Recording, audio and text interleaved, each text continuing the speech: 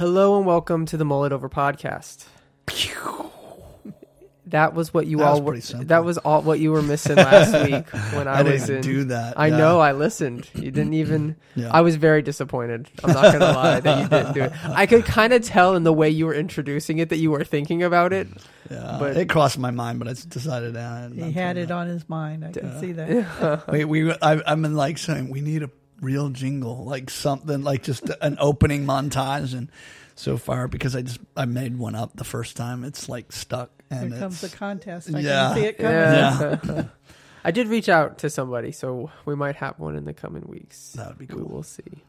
But yeah. So I'm back from Hawaii, which was a lot of fun. Have you ever been to Hawaii? Never been to Hawaii. Okay. It's more expensive Florida with mountains. That's what I would. Yeah. It's very beautiful. It was a lot of fun. Me and Sasha went there. Got to see my cousin Craig. It was a great time, but I'm happy to be back. I don't like time changes. Like, I love destinations. I'm not really a big fan of traveling. That's what I've realized. Like, I don't like your fingers and be there. 100%. I don't like driving. I don't like flying.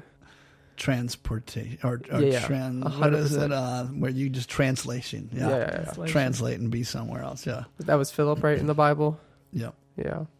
So, well, we have a special guest today. You want to introduce her? Very special, yes. Gerry Gardner, yeah.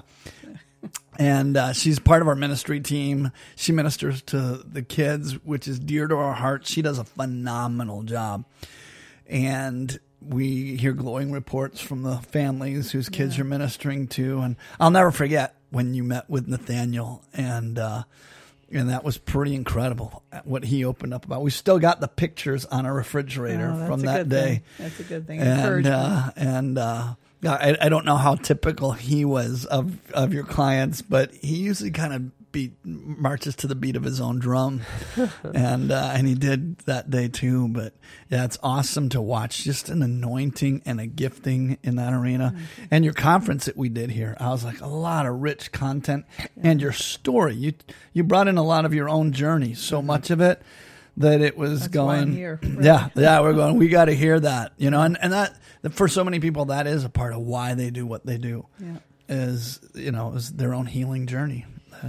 Well, in meeting with Nathaniel, truly was different and a challenge. Mm-hmm. Although I come out of a background of special education, but he was so unique in the sense of just his love for you all and his family, and giving him moments of just attention to, and then watching him put that on paper.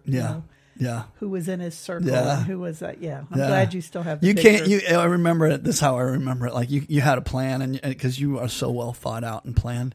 And Nathaniel's like, "No, we're not doing your plan. We're going to start with my plan." And we said it might be good to let him go with this. He's trying to say something. We all kind of figured out he's talking about his family, and this is my favorite part. He was like, Bo is this one, and Philip is this one, and Dad is the woolly mammoth, and Mom is the Tyrannosaurus Rex. And I'm like, yeah, I'll play that one again and again. They all were in his circle. And then you pull out all the emotion things, and it's at first he's playing along, and then he's like, okay, I'm done with this. But and then you draw the heart, and you're asking what emotions are in your heart, and he's like pushes that away.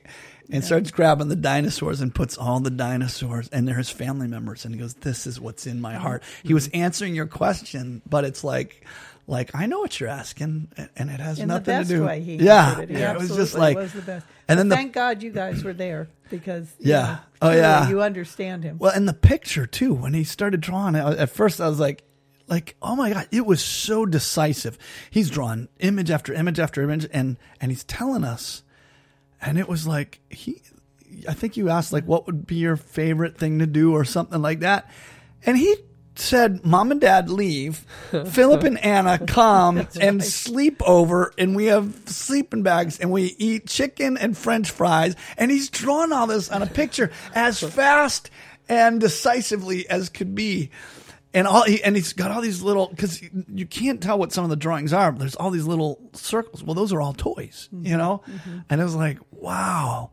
And it blew me away, because so often we ask questions, and we don't usually have that media sitting in front of us. And And so we're missing so much. And it was amazing what he said. I think that for me, it's like there's so much locked up inside of kids, all kids. Yeah. And if they're just given space and time and love, you know, it's a matter of letting them have a way to express it. And I think that's so much for me with my own kids. I didn't do as good a job at because I was a bit on the workaholic side and just so busy coming and going. And when I got to begin to do more with them as they got older and then with other people's children, it just became like, just unlock their hearts. Unlock their hearts. Oh, yeah. You do that well. Know? And so it's good. I love it. So awesome. Yeah. So you go for it. Okay. Go yeah. for it. Yeah. So first off, how did we get connected?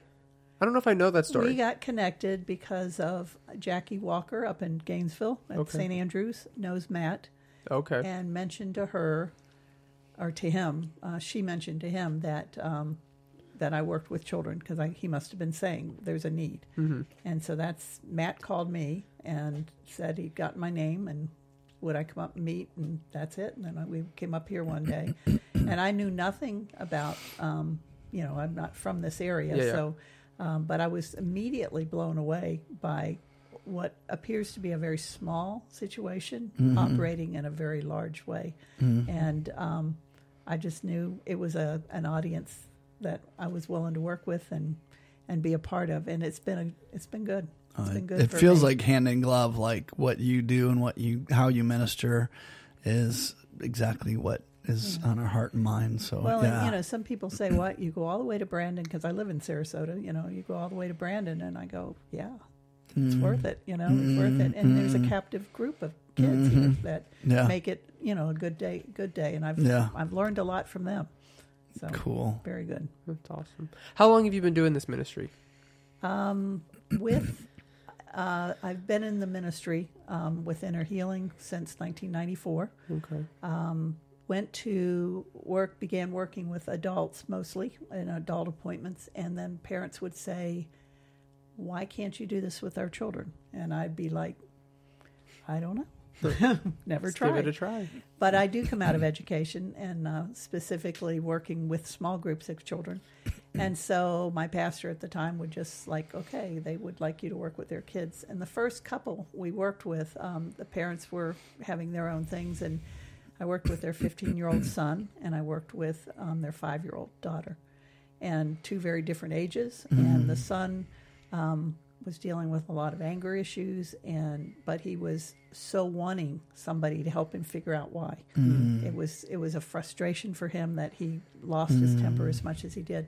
And the little girl was just precious at 5 years old and trying to live within a family where all this was going on at one time. But they healed as a family, and it was wonderful. And that was probably the first time working with the kids in Inner Healing. And it began with an easel pad on the floor, really, and markers. That's how we started. And and just became a part where I don't know how we're going to do this, but I know I'm very visual and conversational, and it's going to come out here somehow on the table, and we're just going to go from there. And I really feel like the Lord has led every step of the way with how to work with them, because I wouldn't know. I mean, I didn't know when I came in with a plan with Nathaniel, but I didn't have a plan back then. I just walked in, and we just would begin to draw out their story or whatever they wanted. And always it seemed like God showed up, and I was like, okay, all right, thank you. There's one way we could approach this. And then slowly began having a repertoire, if you will, of different launching activities. That's what I call them, really, because Inner Healing's just Inner Healing. Yeah.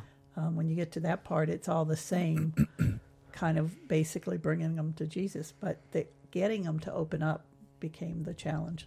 And but kids are really not too hard to open up. Yeah.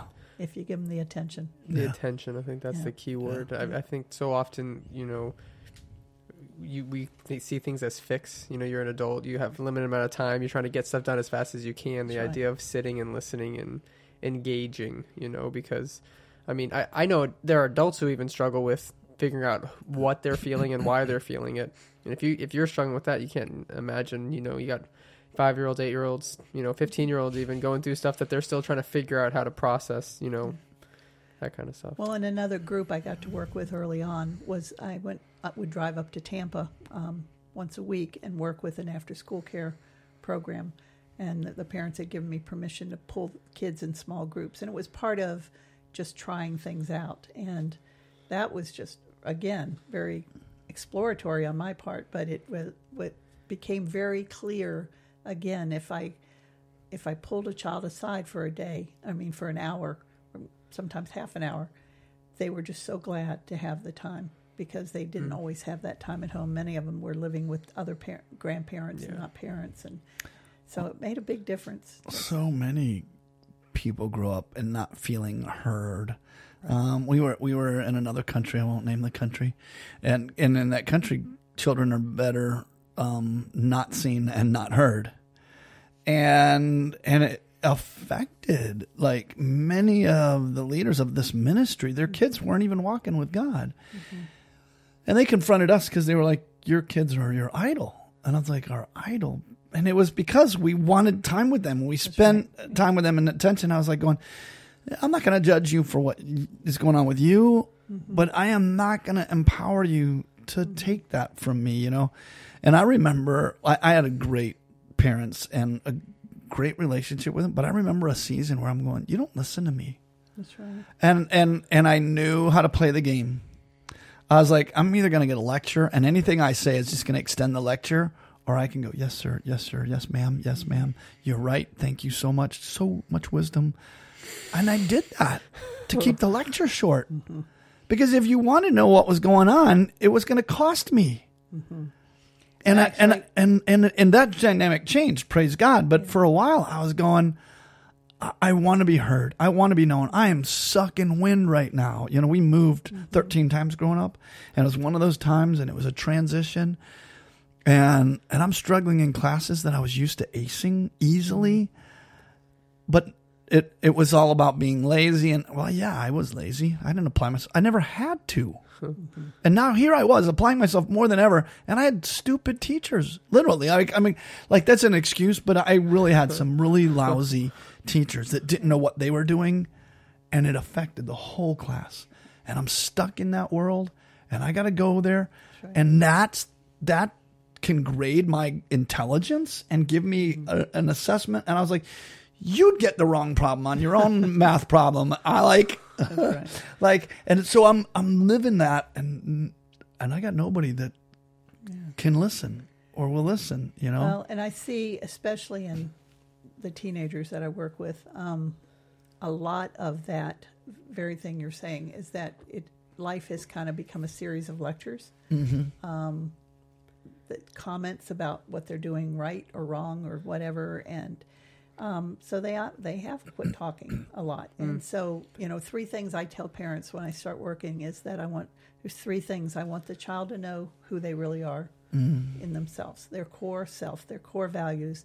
I want them to have voice and to use their voice in a very good way. And the third thing is then to be empowered to make decisions, to speak up, to do those things. And I do find people just saying it's not worth the battle. I just quit, and then the parents see the separation and they start, what's wrong? And so a lot of the work I do, I'm on the phone with the parent and before and after with the child, and it's bridging gaps that have been there because they have the younger ones, not so much, the younger ones are still within that place. But my own kids, it really was a lifestyle in our home, but not when they were real little. It became a lifestyle.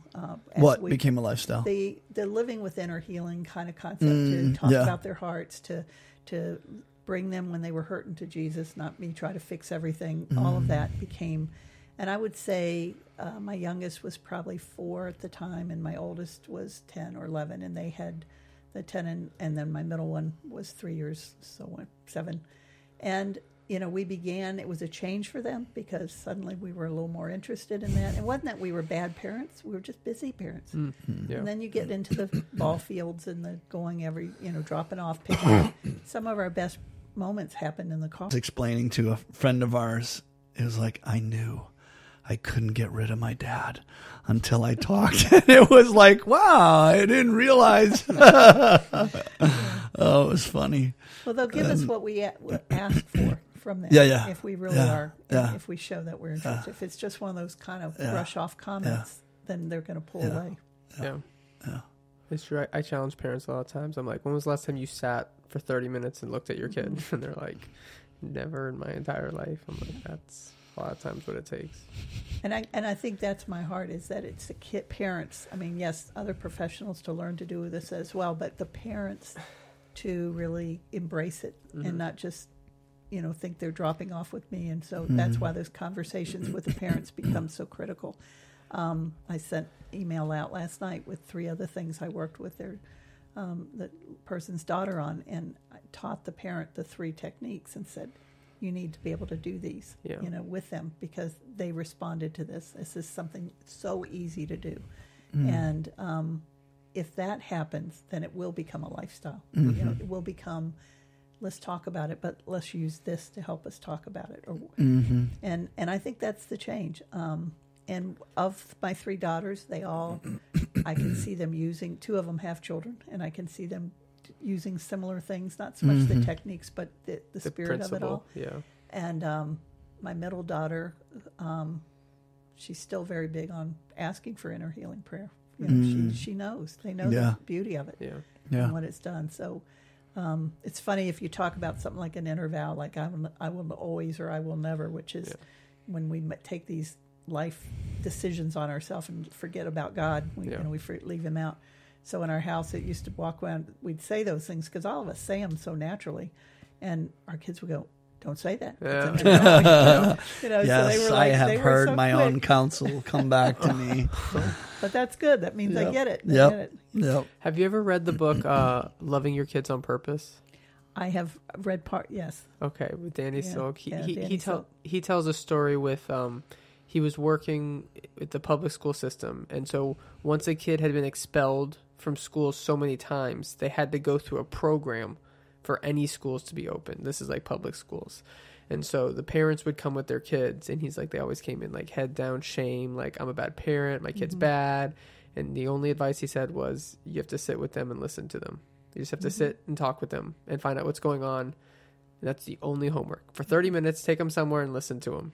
And people were talking about how, like they had gone through all kinds of counseling, all kinds of stuff to try to fix the kid or fix the parent when they realized they just lost sight of each other and hadn't connected. And he had like the highest success rate, and they had him teaching what to do. And it was pretty much just sit down, listen, reconnect.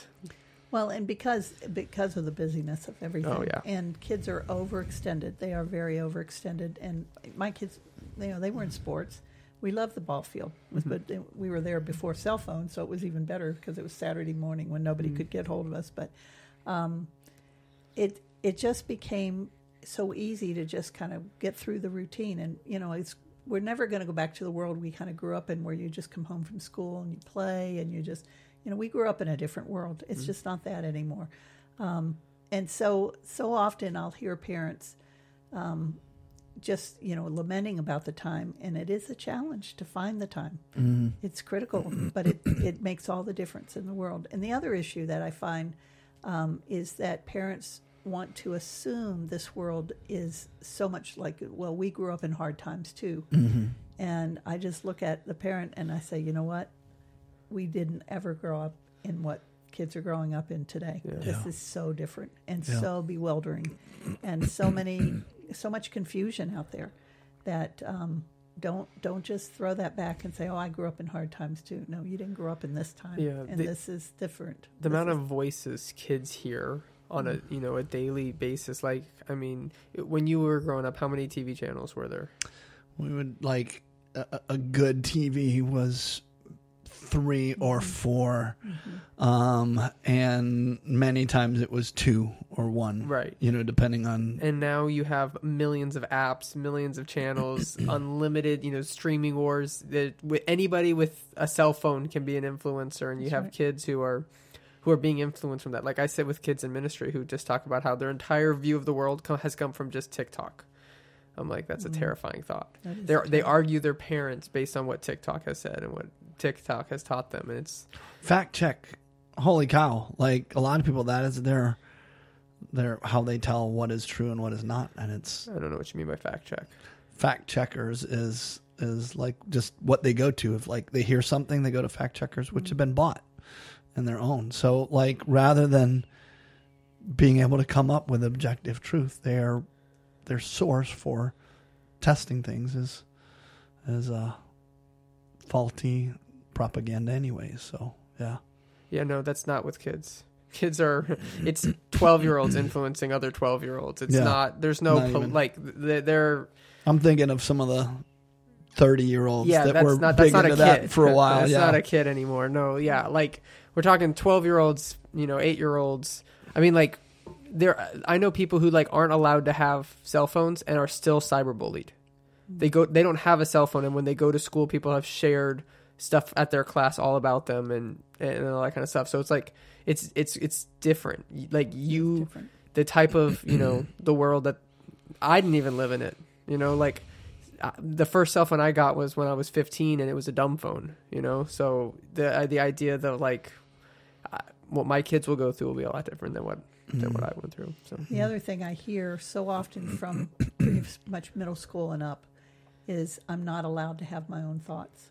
Yeah. Because of the whole, if you don't agree with me, type of thing. So they shut down.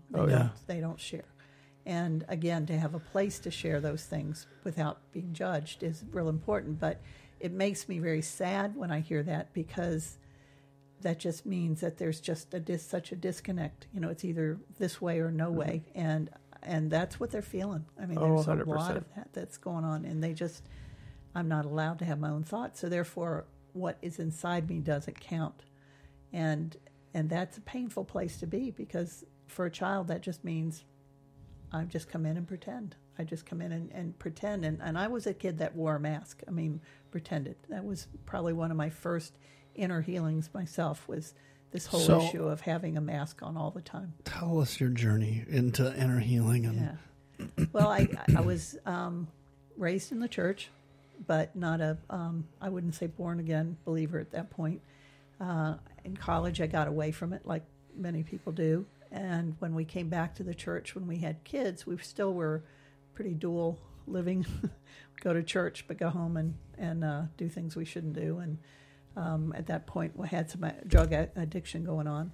And at some point in '94, we found the Lord, and that began. We were immediately immersed. I was working in rehabilitation for people with disabilities. Been 15 years. I was, in a high position there. And when we found the Lord, I, within 6 months, was ministering at a church in an administrative role, but still, it was a move, like a walk of faith. We gave up my salary, went to church, work at this church full time for half the pay, and that was an immediate inner healing immersion, because that's what this church was beginning. So my 5th day on the job, we had our first inner healing appointment, of which I knew very little about. But we began that on those conferences and just became immersed in it that way. And like I said, that's where I got introduced to working with the children. And so the adults, the children. And in 2009, stepped out in our own ministry, Compelled by Grace. And that was truly a moment where the Lord just picked you up and said, it's time. And it was an issue of multiplication of the ministry. I know that. It was painful because I didn't quite know how to live out there without the umbrella I was under, and just began moving from that point on and doing this kind of work. The book didn't get written. My book, Hearts That Matter Much, did not get written until 2013, got published. It was about a 7-year journey of writing it, because the perfectionist in me would not let it finish. Mm-hmm. I kept seeing the end of the book in my head, and I couldn't see it ever getting to that place. So I wrote and wrote, put it down, got discouraged, and we got called to Canada to pastor a church. So I was senior pastor of a church in Canada, in British Columbia, for 3 years. And during that time, the Lord got me back writing and finishing the book, so it got published right as we left Canada. So ever since then, that's pretty much since 2014, 15, that's just been more of the focus, than even more so than the adults. Mm-hmm. Yeah. Mm-hmm. That's cool. But yeah, it came out of our own desire. to see our kids lived in this, and I think this is how it ought to be. And if kids could do it now, when they're little, that's a whole lot easier than digging out 40 years of teaching stuff. Language. I think is such an important thing for like emotional language for really young kids. What are some things that you would teach people with parents for different ages? So like, what's something that a parent can focus on with their kids that are under 5, under 10, in their teens? Like, what are different things that they can kind of focus on? I think the under 5s, that's mostly a sit down on the floor and play. Just creative play, and asking questions that are just fun questions. And I watch my daughters do this, and they're really good at it. Getting down at the same level, and doing just fun activities, and always about sharing their heart. One of my granddaughters, who's 6 now, but she has her own little calming technique. When she gets very upset, she knows, take a little deep breath, and she sits down and she calms herself down, and it's just like she knows to do it. She doesn't even have to be prompted anymore. Every day they speak affirmations over each other. I just watched my oldest daughter just do this with her 8-year-old. Every morning they hold hands and do kind of a ring around the rosy, but they're saying, you are strong, you are courageous, you are this, you are loved by God, you are...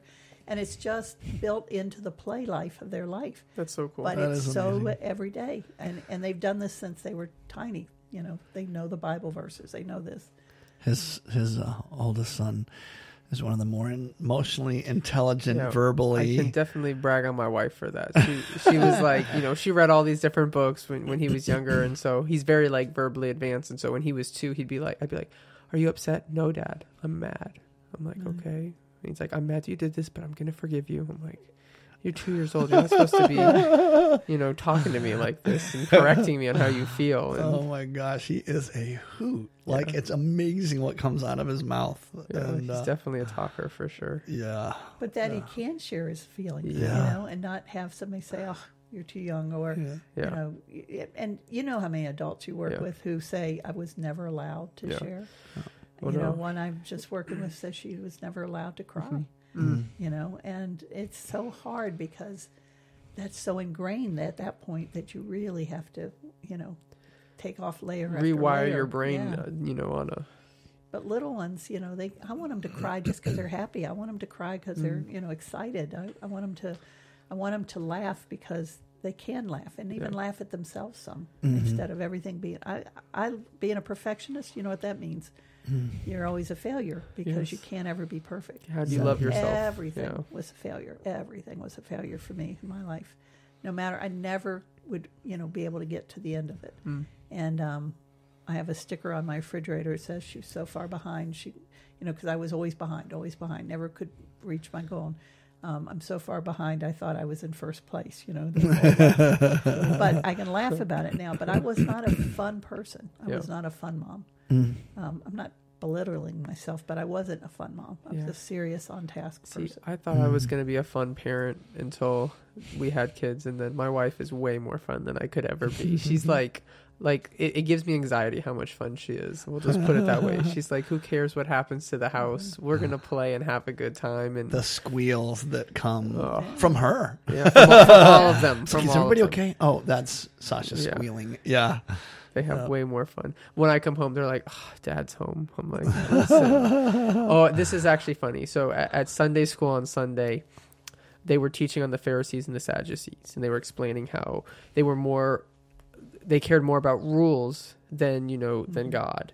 And so they were like, do you guys know anyone who cares more about rules than anything else? And my 4-year-old's like, oh, my dad. My dad cares more about rules than anyone I know. And I was like, what? And she was like, no, but like, I don't remember what the other questions. There were some other funny questions, and it kept going. But I was like, well, he is spoiled by his grandparents. He's the first grandchild on either side, so he's completely spoiled. But I was like, man, I thought I was going to be the fun parent, but no, I'm the Pharisee in his life. That's not a fun role. No. My husband used to get on the ground and play with the kids, and I'd be cooking dinner. Yeah. They would start squealing and laughing, and I'd go, stop, everybody stop, because it'd be too loud for me. And they go, Mom, we're just playing. Stop, because I didn't know how to play. Yeah. And that was almost a jealousy in some ways that I couldn't get out there and do that. And one of the first times my oldest daughter saw me in a funny role in a skit one time as an adult after I'd kind of loosened up and had some healing, and she didn't recognize me, and she actually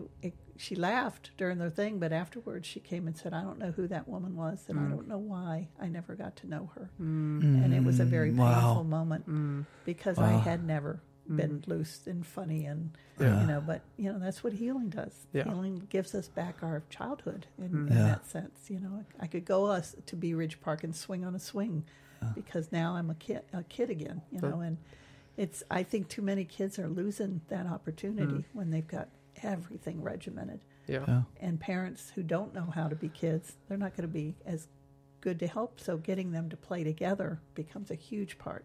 So 5-year-olds and under, and the rest of it, I think, is just engaging one-to-one time as much as possible. If there's 3 kids in the family, that's tough, but parents need to take the one-to-one, go on little outings with the one while the other parent watches the other 2, and it's hard in single-family homes because that opportunity gets less and less. What are some of the remarkable stories that you have seen, whether it's in your own family, your own journey, or some of the people that you've ministered to, but like that really stand out to you? I think for one that always stands out to me, and this really is about the Lord and where he meets people, and this one is from my own family, but when my middle daughter, Jessie, she came home from school, and a note had been passed about her in school, and she was crying all the way home, and couldn't quite tell me what was wrong till we got home, and then she told me, and she was a happy, popular kid, but this one day a note went around the room, and everybody was laughing at her, and she didn't know at first it was about her until she started realizing everybody that read it looked at her and laughed. So she realized, and it came back, and she was devastated by this. She'd never had that happen, and but the first thing she said to me is, "I want to pray." And what a gift! Oh, wow, that's amazing. I comforted her obviously, but first thing is, let's pray. So we sat on the bed and prayed. And when I asked her to go back, and we call it a healing of a memory, but it's like we know the Lord was there with us because He's with us all the time. He's always been with us. So I just simply said, "Can you go back to that memory, which was only 2 hours old, and ask the Lord to meet you there?" And she did. And the thing that blows me away is because I never ask, what did he look like? Because it's not about looking and seeing. It's about his presence being there. Could be felt, could be, whatever way they engage it. But that particular day, I said to her, what did he look like? Or what does he look like? And she said, she started grinning. She said, "Mommy, he's 12 years old and he has jeans and a T-shirt on." And what did she need more than anything that day? She was 12 years old, and these were her friends that had turned against her. And so she just had this, I couldn't have made that up. I mean, that was just a moment of God. And of course, I'm sitting there crying, and she's letting Jesus take the note from her, and that kind of thing happened. But I never will forget that memory because it was so obvious he knew what she needed more than I did. And, I would have pictured the white robe, blue sash Jesus, big guy, And so that always stands out for me. Another time is a parent who was able to talk about, they had actually an intruder kind of situation, a peeping Tom kind of situation in their home, and woke the daughter up to a flashlight in her face. And the dad was able to pick her up and carry her around and not just comfort her, but together they were able to bring that moment to the Lord and just allow him to help her see it differently, and his protection being in the room and all of that. And that dad said it's hard, much as it broke his heart for her to have gone through that, the ease at which she came through it just because they walked around and prayed. He held her and prayed. She wasn't a small child, so it was kind of a big dad holding a big girl, but walked around and just prayed for a few minutes. And then when she gave the report to the police, it was so calm and so clear. The police could not believe how calm this child was. And it was just because they knew in that moment, don't keep this, give it away, give it back to the Lord. So those are empowering moments. Other times it's the pictures, because I do a lot with them drawing pictures. And when you see how they envision an emotion, I'll say, if God gave you an easel and you could just draw this feeling that you have instead of trying to explain it, just draw it. I never know what's going to come out on that paper, but sometimes it's the most profound images. And then you have a launching point and it blows me away because they really get it. If they had to bring it to words, they wouldn't have words. But if they sit there and just do this with the Holy Spirit, it's just amazing to me what comes out. And then we know how to pray. Sometimes it's that big ball of yarn. One young man, and this one, he felt always way far away from his peers. He was different. He purposely would engage himself with his peers in a way that would push them away. And yet he was very lonely. But he saw himself as real quirky and all this stuff. But it was his defense against rejection. But when he drew, we worked quite a long time before he would even put anything down on paper. But when he finally drew that feeling, it was this almost like a bubble with him inside it and all the people out here. So you'd think that would have felt like a safe place. But what he drew inside it was flames all around him. So I never forgot that picture because he had never drawn anything. He would only talk before that.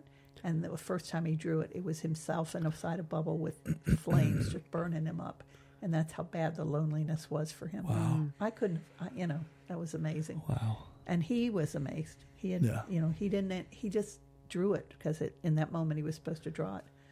But what did that say? That said way more than I ever expected. So it matters. It matters that it goes from their heart out in front of them. Mm-hmm. Because in here, it can't be like an interview. You can't be sitting and just interviewing back and forth and back and forth. There's got to be more of an engagement out on the table so they get it out to look at it. And that's, I think, what really works, whether it be with rocks that we use sometimes or paper and pen or markers or whatever we do. There's all kinds of things we use, but it's never just about the paper. It's about whatever. One little girl opened up her heart and then put all these rocks on it because that's how she feels so heavy with her feelings. So, tell us about your book. The book. It's called Hearts That Matter Much. It's bringing children to the healing love of Jesus. And it's my byline is a powerful resource for parents and adults who care for the emotional and spiritual needs of children and youth. So it's kind of a manual, but it really teaches in a very conversational way with examples all through it what inner healing is. What are the characteristics of inner healing? Why does Jesus want to heal to begin with? Just who he is and what he wants to heal, and then all the ways that we. Again, so if a parent took this book, they would really be getting a course in how to do inner healing, but with so many kids' examples factored in that it would become natural feeling for them. I don't think they would see it as something you go into a room and do. Yeah. It's just the way you do it. And it's got prayers in it. It's got launching activities for exploring the heart. It has things that worked really well, some things that didn't work so well, but it's really all about just being led to sit and listen, as we said, let your own inner self and the Holy Spirit lead to ask the questions, get them to express. But I think for people that have read it and use it, sometimes they say it's a little heavy for some adults, because it's thick, kind of, but it's because I try to write to two audiences, and that was the parents as well as people who are working with children. But I think that there's enough conversational that most parents have said, no, this has been really helpful. I walk away with my own healing because I see my own stuff, the vows, the lies they've believed, the hurtful memories, and they've learned to bring Jesus to their own memories. And that's helpful. We're often dealing with adults, 40s, 50s, 60s, 70s, but the stuff we're dealing with very often is stuff they've been like dragging with them. Yeah. And we were dealing with someone recently who was like, well, when I got saved, all that died, and all that's true is, and I'm like going, well, you sure are dragging around a dead body, and I'm like I'm not into dredging up old stuff, but I'm going, it is there. It is weighing on you. It is sitting on your chest. And the freedom that they get when they process the lies, the rejections, the traumas, whatever that is incredible. But there's been denying it isn't healing. Well, and I get frustrated when people try to just say you're a new creation and move on. I do get frustrated at that. Yes, we are new creations.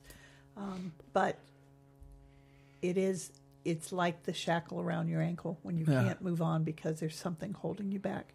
And so I agree. It's not about digging up the past. Yeah. But if a fear is happening, if a person is walking around with fear now, it's not the past. Yeah. Their past is living in them, but it's now. They have that fear now. Yeah. They have the rejection now. They have feelings of offense and abandonment. Excuse me, now. So I think that when they understand that this is just about, and the root issue, the root cause. The notion we use is a weed. If you want to get rid of a weed, how do you get rid of it? You pull it out, and kids get that. They always get that. And so what we're helping them look at is you're carrying this around, and that weed is still growing there, but you get to suddenly, pull it out by the roots when you allow Jesus to go back to the first incident, the first cause. Where did the lie come in? And he brings it forward. The Holy Spirit brings it forward. So it's not about digging up the past. Yep. I don't want anybody to remember anything they don't need to remember. That's right. That would be torturous. But it's not being afraid for the Lord to take us back to those places and uncover the things. And sometimes it's like people live like, no, there's nothing here, and they're doing the one covering it. I'm like, I can see this microphone sticking out from behind you. Right. Stop denying it. And they're like, no, it really, it's part of my past. It's like, you're not even doing a good job of covering it, And but man, when you deal with it, it is powerful. And the look on people's faces once they realize it's lifted. Yeah. That God has come and taken it, or denial didn't lift it. No.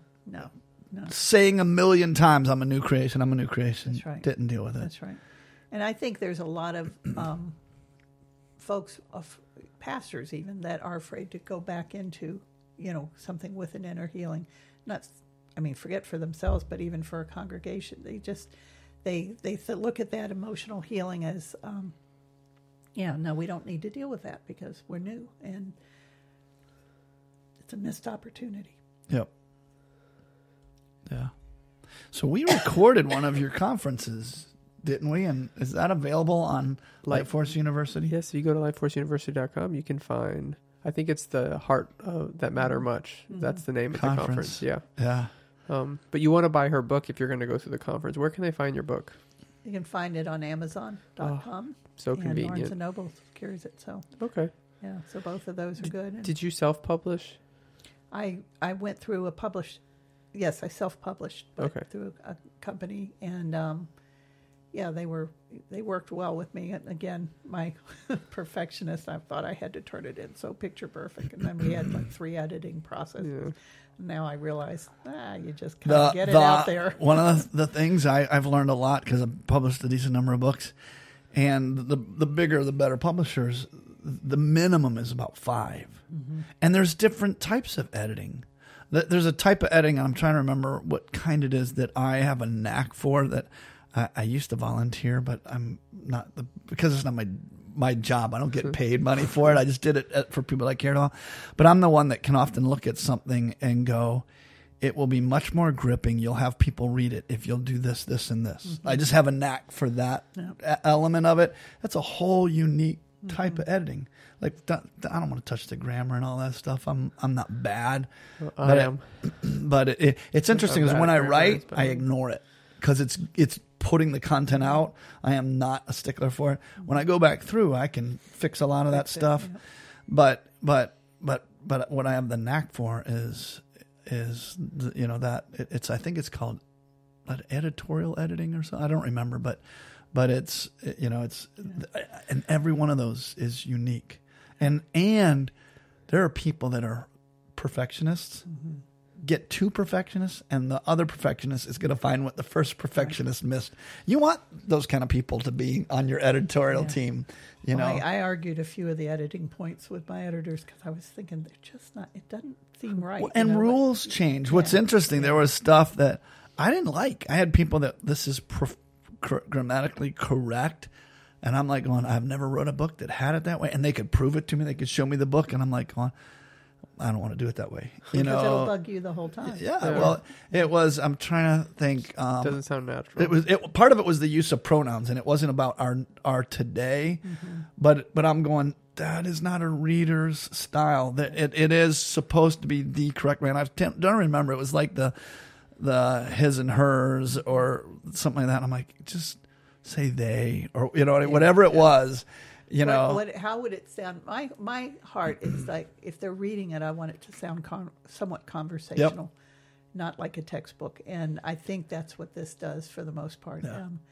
But I do think that it's a book worth having because I think it does phenomenal. Again, the inner healing part. Yes. Parents come back and go, wow, I had no idea. Now I see my own stuff in this, and I'm like, that's why. And when kids and parents can sit down, like we're getting ready to do with one family, a generational tie breaking of things that have come down through the generations that have been tough for them, some anger issues and some different things and control and when the parent and child do it together, it is so powerful because again, it's not, I tell parents, you have the spiritual authority to do this for your child.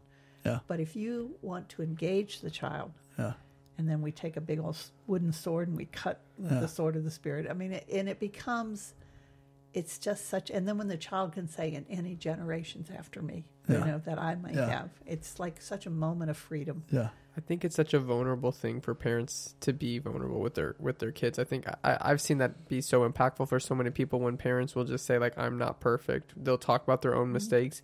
And they'll, like you said, sitting down on the floor meeting them. I feel like on an emotional level and not having this high horse type thing, I watch that be super impactful for so many different people. Yeah. Well, and things will look different to your kids at different ages, but our oldest daughter, I think, when she was having her premarital, counseling, there were questions about what she would take from her parents, marriage, and her first reaction was kind of like, not a lot, but then she realized, but that's the old parents, that's not the ones later on, and so I think that if kids see their parents change. And that's why when I work with families, it can't just be about the child. It is a family dynamic. Yeah. And so I'm often meeting with the parent as well, or at least conversing with them, whether I do actual prayer time with them or not.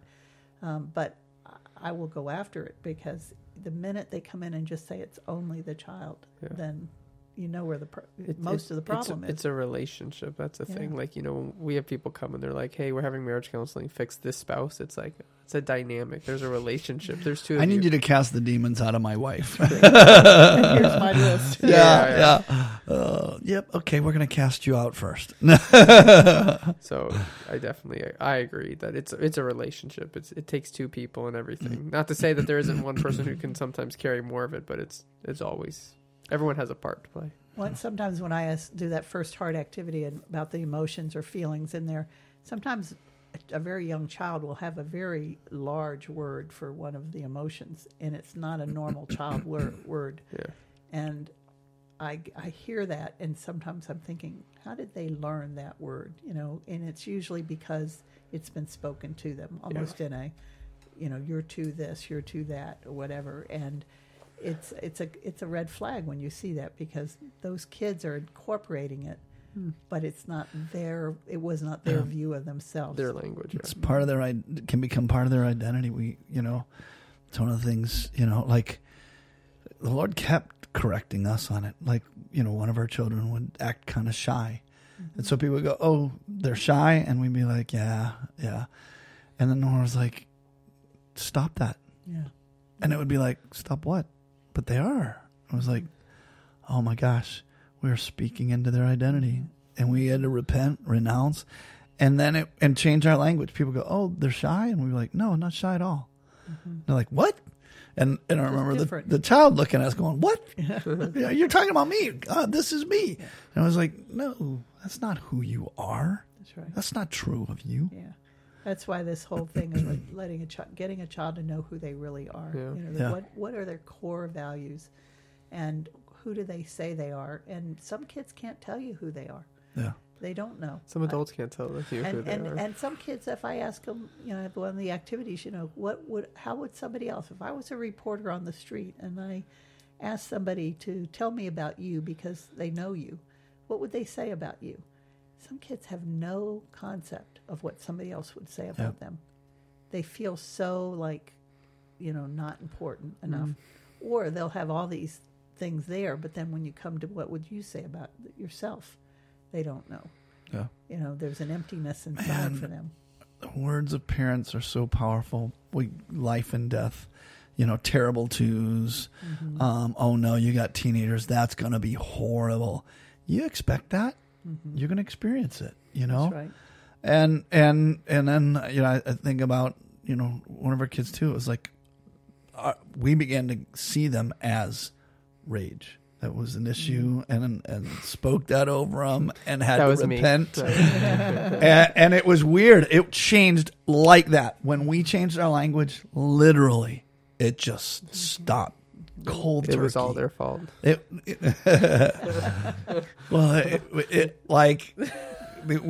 did empower it. We did, and it was setting them free. I was like, that's not who you are. That's right. Just one conversation, it seemed like, made this world of difference.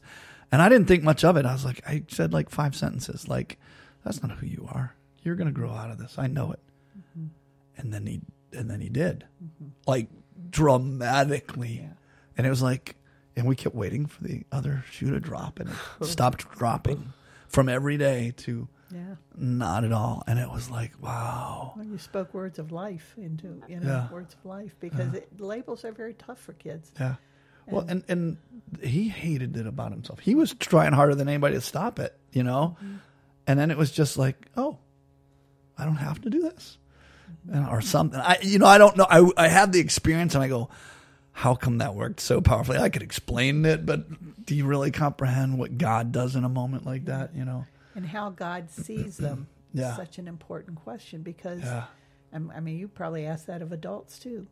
Close your eyes and ask God how he sees you, And when that happens and they see something different from the way God looks at them than how they view themselves, or how somebody else might have been viewing them and kind of cursing them in that sense, it's a totally different, those are life words. When that's why I can tell somebody something until I'm blue in the face. But if the Lord shows them, it's change. It's total change. You can take that one to the bank, It's really, so to me, it's the joy of, I love that kids like to win. Now, I don't see myself running a youth group because I don't have the patience to run a youth group, but I love going one-to-one with kids, and even the little bit of small group that we're doing right here with the conflict group.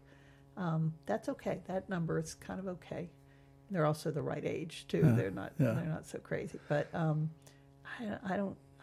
I think youth ministers are one of the greatest people in the world, but I don't have the patience for it. One of the things that we've heard, and I can't think of the direct stories because we get a lot of testimonies kind of flowing through, but it's my child has completely changed in this arena or that arena, and it's they're not angry anymore. They're not this anymore. And often it's pretty quickly after getting ministry. And so I see that happen with you. I know Andrew does ministry to a lot of young people, and their parents are I don't know what's happening in there, but I'll, it's working, and. But Andrew, I know you create a place of accountability for them. And I think that's been missing in this world. Kids do not feel accountable. And so when it comes back on them, it can't blame, not all this blame shifting that happens. It's everybody else's fault. No, it comes back to you. What choices are you making? And when that shift can happen, kids are really, it's an empowerment moment that they can make the difference by just their choice. Yeah. Choice is everything. Choice is everything. I agree. All right. You want to close us in prayer? Or would you pray That's for the what I was parents? Would thinking. you pray for parents who are listening? Yeah. And kids and whatever else is on your heart. Yeah. Well, Lord Jesus, I just thank you, first of all, that you said that let the children come to you. And so, Lord, we do. We ask you, Lord, to just keep our minds and hearts open as folks who work with kids, and especially as parents, Lord, that as parents we would find that time, that crucial time, that time that where you would say, let them come to me, and we would bring them to you, Lord, and just that fun and loving time that we have. And you've empowered us as parents to have the children, Lord, and let us trust in that. Let us trust that this is a partnership with you.